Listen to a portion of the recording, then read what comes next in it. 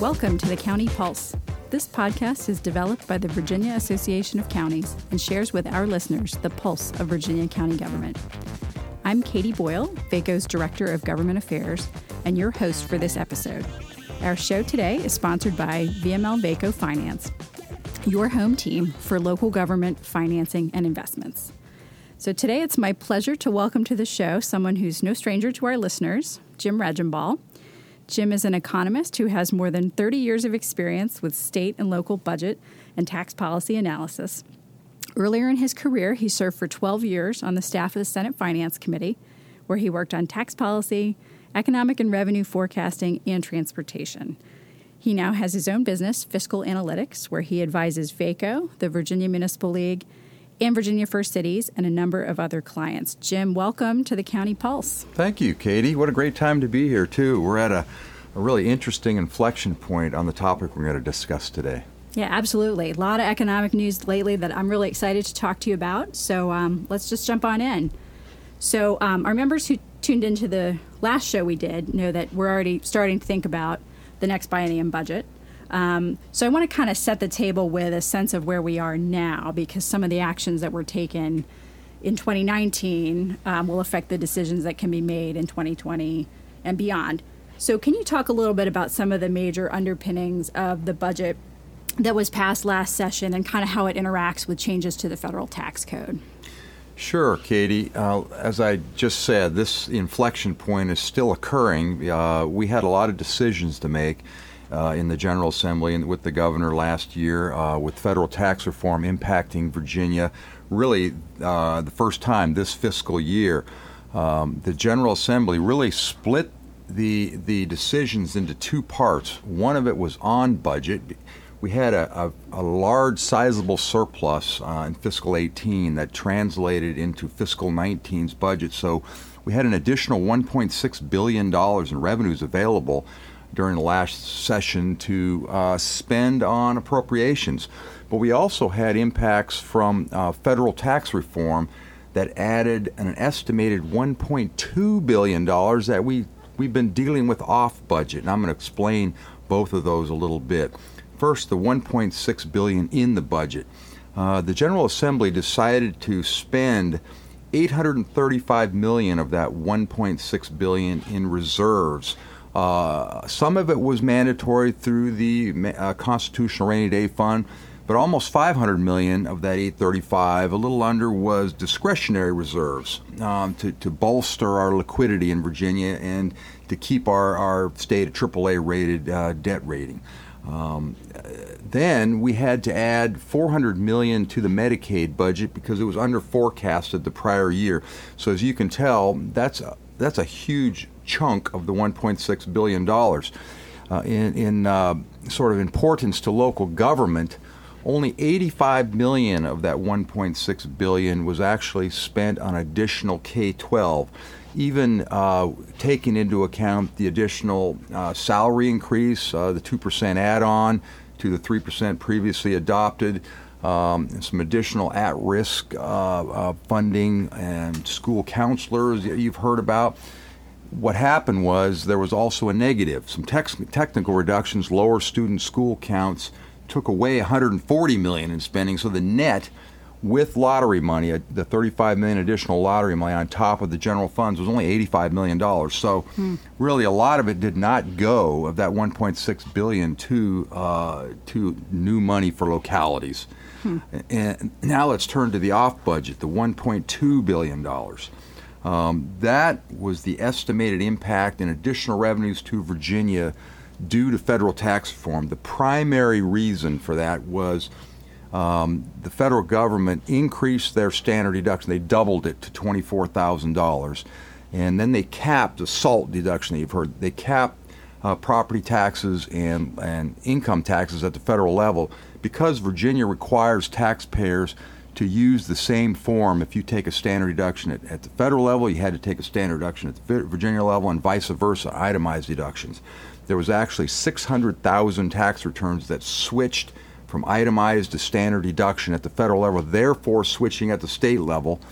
and that caused a bulk of this $1.2 billion because they had to pay, even though you got a reduction in federal income taxes, you had to pay more state income taxes. So what did the state do in response to that estimate? Well, the money is coming in, and it's coming in a good way in Virginia right now, as expected, above our budget. And we are setting aside monies for an October refund of about $450 million out of that $1.2 billion estimated. That's biennial, by the way. The 1 point is a biennial number. And then so that should be expected for a $110 refund for individuals, $220 for married couples.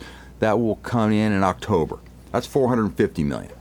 Then the General Assembly, late in the session, finally decided on further tax reform. They increased our standard deduction by 50% to $4,500, from $3,000 to $4,500 for singles, and $6,000 to $9,000 for married people starting in tax year 19. That will come out of our fiscal year 20 budget. And then the rest of the $1.2 billion was $200 million was set aside for further tax reform that will probably come up in the next session, the 2020 session. And then they kept $230 million in estimated business tax changes out of that $1.2 billion. And so that's what the total is. And the $230 million in business stayed in the budget. And so that's going to stay in the budget down the road, too. And so local government was hoping that some of this tax reform money from the federal government would stay for future efforts to restore funding to local government, for example, through K-12. And so that's how the budget this year was taken care of. Thanks. I think that's a really helpful overview because I think it speaks to sort of what's obligated sort of going forward. I want to ask you also about another sort of big tax reform, I guess, that was enacted this year, which is the changes as a result of the Wayfair Supreme Court decision. And that was kind of a long time discussed and then finally sort of happened this year. So maybe you could say a word about that. Yeah, Wayfair was a good decision for local governments in that now, come starting July 1st, every retailer, online or not, is going to be required to collect Virginia sales taxes. We already had a use tax. People were supposed to pay them. Of course, that wasn't happening. What had been occurring, though, prior to Wayfair is a lot of voluntary compliance by the large dealers, and so we were already getting a good chunk of money. The estimate for additional collections was approximately $150 million a year. Interestingly, we've seen higher sales tax collections in the last few months, and a lot of speculation is that is attributable to, again, voluntary collection, knowing that it's going to be mandatory come July 1st. They're doing it anyhow. The second thing about the Wayfair money is that people were wanting to spend that $150 million. But we have a formula in place already where a large majority of the sales tax money already goes to specific places. It goes to either transportation through the 0.9% going into the Transportation Trust Fund, the 0.5% going to Northern Virginia and Hampton Roads that was enacted. Then we have a good chunk of the money already going to public education through the formulas. So all that was remaining was really about 2% was general fund unrestricted money out of that $150 million, which is about $50 million. And even that, if knowing money is fungible, we spend 30% of our general fund on K-12, so you could argue that it was already going to K-12, the additional funding. So there really wasn't a lot of discretionary money available to spend out of that $150 million. Mm-hmm. And it's already coming in and sort of flowing through the formula. Right. Yeah. Yeah, I know there was some thought in the past there would be a big windfall, but it does seem like it's just sort of being factored into the ordinary course of collection and distribution. So, right, yeah. Katie. Yeah. So looking at the state economy a little more broadly, Secretary Lane, the Secretary of Finance, briefed House Appropriations on Monday, and he seems optimistic about meeting the forecast for fiscal 2019. So what's your take on how we're sort of closing out the current fiscal year, and what kind of growth do you think we can expect in the next biennium? Good question, and I'm very optimistic right now. Revenues are coming in very well into Virginia. We've had 7.9% growth through May. We really need 5.6% growth to meet the 3.3% budget increase, plus the $450 million for refunds in October. That adds up to 5.6. So it's 7.9 through May is well above that. So it's likely we're going to get a surplus. My own estimate is that we will finish out the year in the next 2 weeks or so over 7%. And so we're going to have another surplus. Here's where it gets interesting. How much of that money coming in really in April and May and going to be June probably too was due to federal tax reform, and how much was due to one-time increases in capital gains that, because due to the lowering of rates at the end of tax year 18 and the way the stock market had grown and then fallen off in the last quarter, people decided to sell and lock in the lower new federal rates at the higher end particularly. And we do have evidence that a couple thousand very wealthy Virginians paid a lot more. They jumped up and paid a lot of capital gains taxes. So the tax department is going to have to sort out how much of this windfall, and it's about $500 million, was due to tax in non-withholding, was due to capital gains, and how much was due to the new federal tax law changes described earlier. And the importance of that is how much is one-time revenue and how much can we expect to continue to come in next year. Here's how next year is going to work, Katie. Next year is the budget that we passed in April. We needed to grow 5%. And because of this surplus, we're only going to probably need to grow only 1%. So that's great news. It makes it a really strong chance that we will make our fiscal 20 budget unless we totally fall off the cliff in non-withholding revenue in fiscal 20. I expect we'll make that. The real question is how much is going to build, the revenue is going to build up the base for the following biennium, the 2022 biennium. And at this point, I would be conservative and say we're probably going to make our, good chance we'll make our fiscal 20 budget just fine. I wouldn't count on a lot of money going forward to expand the base, but we look like we're in good shape. Great. So also thinking about the next biennium, we know there's some sort of bills in the drawer, so to speak, some mandatory spending claims on the budget that'll have to be factored in. So what are some of those major elements that'll have to be kind of taken off the top, so to speak? So I've done an analysis sort of off the cuff of what we might expect at this early stage for the next biennium. We obviously still have a whole fiscal year to go, but we build our budget, remember, starting really in the fall, and the government introduced in December. So if we assume that fiscal 20 comes in as expected, we have enough revenue, everything works out, and we have sort of average growth in the next biennium, and I call it 3.5% each year. Of course, that assumes no recession. That's always the wild card. I don't see a recession in the next year, but we're 2-3 years out through the next biennium. But if you assume 3.5% growth and you don't make an optimistic forecast on higher revenues in fiscal 20 adding to our base, we will have $2.5 billion or so available to spend. But then you've got to peel off rebenchmarking of K-12. I expect that will be around at least $600 million. So you got to take that off.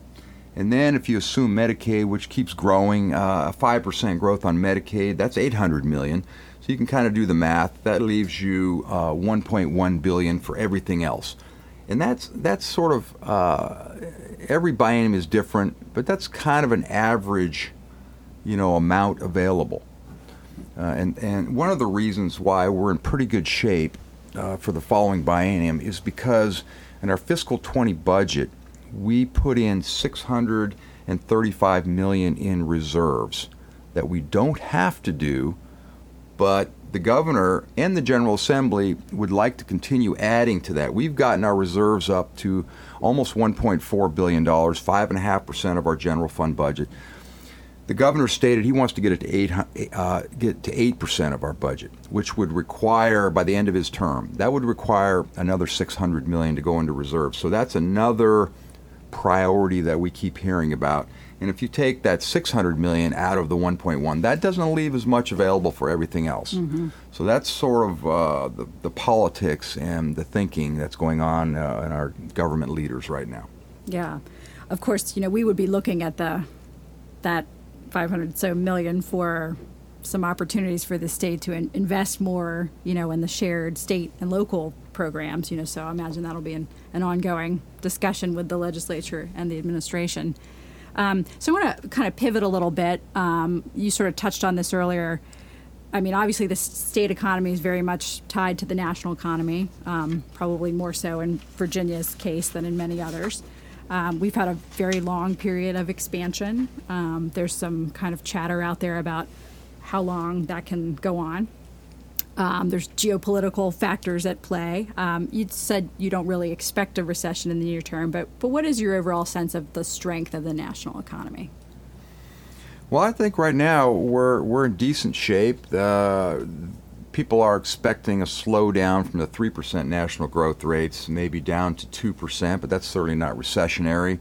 I don't see any bubbles out there. That's what you really have to look for is asset bubbles. Think of the 2000 dot-com bubble, the housing bubble in the mid-2000s. So you look for where business, we're looking at for normal business cycle recession. And that's an overinvestment by businesses, and eventually they overdo it, and then they pull back. Interest rate sensitive sectors usually cause those kinds of things, or shocks in the world economy. So, we can all think about what the possible shocks could be. Certainly trade frictions, but that could also cut the other way. There could be a deal cut with China. Mm-hmm. There could be deals cut with Europe. That may be the next shoe to drop, of trade friction with Europe. Mm-hmm. But there could be deals cut. And so those could go either way. Then when I said I don't see a recession over the next years, because I don't see those asset bubbles having occurred yet. And this expansion everyone calls it long in the tooth, but that doesn't automatically make it that we're going to have a recession, because it hasn't been extreme growth in any area. There's been a fairly constant growth rate. And so, maybe we don't see a recession. We can keep going longer and longer mm-hmm. with this expansion. And mm-hmm. we've got to look at government policy too, and we could talk ourselves into recession if we have huge trade frictions with people, and so business would quit investing because of that, not knowing where things are headed. So we could talk ourselves into recession too. Yeah. So when you're looking at kind of the national economy, there's a lot of data points out there. There's a lot of tea leaves to read. There's the stock market, there's job growth, there's wage growth. What are the data points that you find, the economic indicators that are most persuasive to you when you're kind of taking a global look? Well, I like to look at employment first and wage gains, and they've been healthy. Particularly the canary in the coal mine would be unemployment claims, and those are still very, very low. If you start seeing those are done on a weekly basis, if you start seeing that tick up consistently, then you start to worry, because that's going to translate into lower overall employment report on a monthly basis. So watch that. There's a lot of industrial production data. Of course, so that's that can be used as a precursor, as sort of a look ahead, and they've been moderating lately. So then you start thinking, I'm going to look at employment. If that's moderating, that's why everyone expects the GDP to sort of go down to the 2% from the 3% level. But in Virginia, we look at, I like to look at, and it's more of a coincident indicator, is withholding, because that includes both employment and wage gains, and we get that data monthly, and we've been running at about 4%, which is good. That's good growth. 1% employment, 3% wage and salary growth. And so that shows Virginia's been healthy. We've been seeing really an uptick in that, not a downtick. So that's some of the clues that we're doing okay right now. One of the other indicators that people like to use is interest rate inversion. And we've been inverted a little bit. The yield curve. The yield curve, right. Yeah. Short-term rates are a little higher than long-term rates. And if that goes on for a long time, that's been a pretty good indicator of a recession 1 year to 18 months down the road. But we've got a strange world right now where we've got negative yields in Europe and Japan particularly, and that's driving people to want to invest in the U.S. long-term bonds, driving them down because so many people can't make money in Japan and Europe. They're putting it in the safe haven of the United States and actually making still a little money. And so it's hard to know whether that yield curve is really telling us anything because of that. That's interesting. Yeah, well, so you've mentioned it's kind of a volatile world out there. What do you think that the state and localities can do, recognizing that some factors are kind of out of your control, to sort of position themselves to succeed in this economy that's increasingly globalized? Well, that's where local government's so important, and their advocacy for education, because education is the key to a strong economy.